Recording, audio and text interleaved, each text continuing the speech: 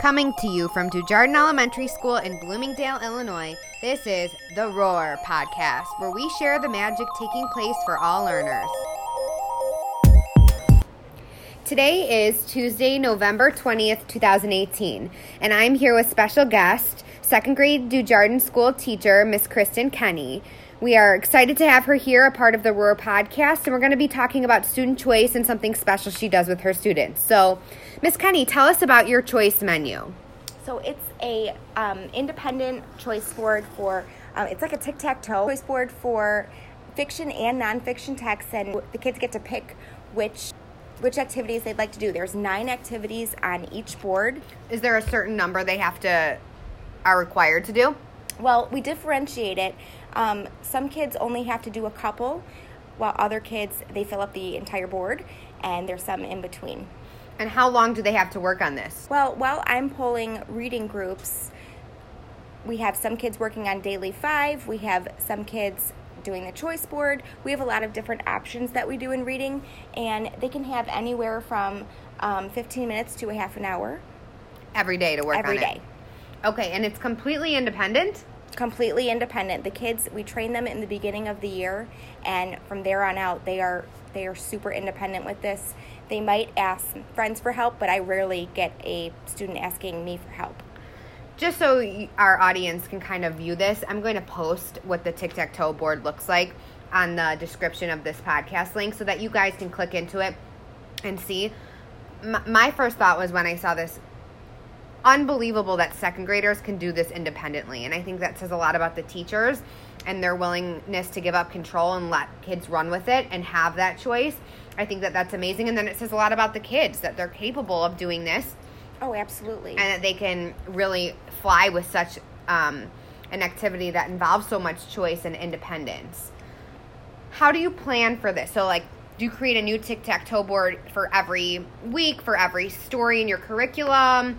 How do you push it out to the kids? Can you kind of walk us through that process? Well, that's the best part is we only had to create one for a fiction text and another one for nonfiction texts, and we use these same choice boards all year, and the kids get so proficient with them. To push it out every week, or not every week, but for every story, we post it on Google Classroom. It's super accessible and easy to get to for the kids. Perfect. And then how do you assess them? So they obviously work on it on Google Classroom, but then how do you follow up with the students and all of that kind of stuff? That's another thing that we put the work on the kids. The students self-assess themselves. Amazing. For this choice board, they answer questions, they reflect upon their work, and that's how we assess. They also turn this rubric in every week, and we can see how much is done. And are the activities on the choice board connected to, obviously there's 2, one for fiction and nonfiction, but are they connected to your second grade standards? Yes, they are related to standards. We craft all of the questions based on the ELA standards. Perfect. Do you think that this will work, obviously tweaked with the standards for any grade level and not just in reading in any content area? Oh, I think definitely. As long as you take the time to train the kids right from the get-go, this can work in any content area in any grade level. When you talk about training them, do you go through each choice together as a class and model for the kids what the expectation is? How does that training, if I was a teacher wanting to do this, how does that training look to ensure that I get to the level that you're at with it? Yes, we took the time in the beginning of the year before we started our reading groups. We did 2 choices a day about, depending on, some take longer than others, but we went through as a class and worked on this together, and the teacher modeled it first, and then we as a class together practiced, and we became proficient in filling in all of the choices. So they've had experience in each of the choices prior to kind of sending them off. Yes. So, and the best part is that they can go back on Google Classroom and look at their old choice boards, or even our very first one that we did together, where if they're not understanding a certain choice, they can look back at old work and, oh yeah, that's what this one means. Will you give us just some examples of the choices on your choice board? What are some of the activities? Some of the activities are writing a diary entry from the perspective of a person or animal from one of the stories, creating a Google drawing that illustrates the setting, and recording yourself reading to practice fluency. So if you're trying to visualize how this works, the slide deck is pushed out to the students and there's the tic-tac-toe board.